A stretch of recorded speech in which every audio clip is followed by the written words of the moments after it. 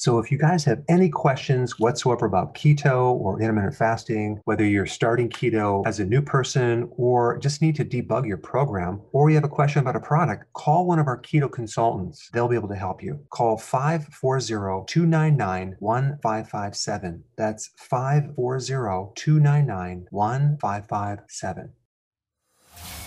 Welcome to the Dr. Berg Healthy Keto and Intermittent Fasting Podcast. Now, your host, the man taking your health to a whole new level, Dr. Eric Berg. Hi guys, I want to share with you some interesting information on the ketosis and sodium, okay? Here's what happens. Sometimes when you get the keto flu, when you're adapting, when you're just starting out, you get a headache, you get fatigue, nausea, dizzy, muscle weakness. These are all classic symptoms of a sodium deficiency. Now, it could also be potassium as well because the electrolytes have similar issues if they're deficient. But mainly, if you have keto flu, the first thing you should probably try is increasing more sodium. Because here's how it works. Very simply, when you lower your carbs and sugar, you lower your insulin, right? Well, when your insulin is lower, you release sodium. So sodium is released through the kidney.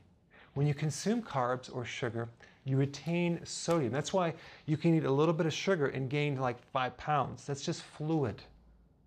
But when you actually start on this program, you're going to dump a lot of fluid because you're releasing sodium, and that's why you get these symptoms. So very simply, make sure you consume enough salt. I would do it in sea salt. I would not do regular table salt.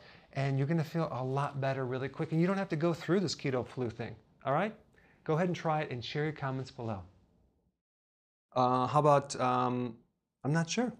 Just press it. Okay, that sounded crappy. Press the subscribe. Why can I say subscribe? Subscribe. Press. Press the subscribe button and I will keep you updated on the future events. Hey guys, I just want to let you know I have my new keto course just came out. It's a mini course. It covers all the basics and how to do it correctly.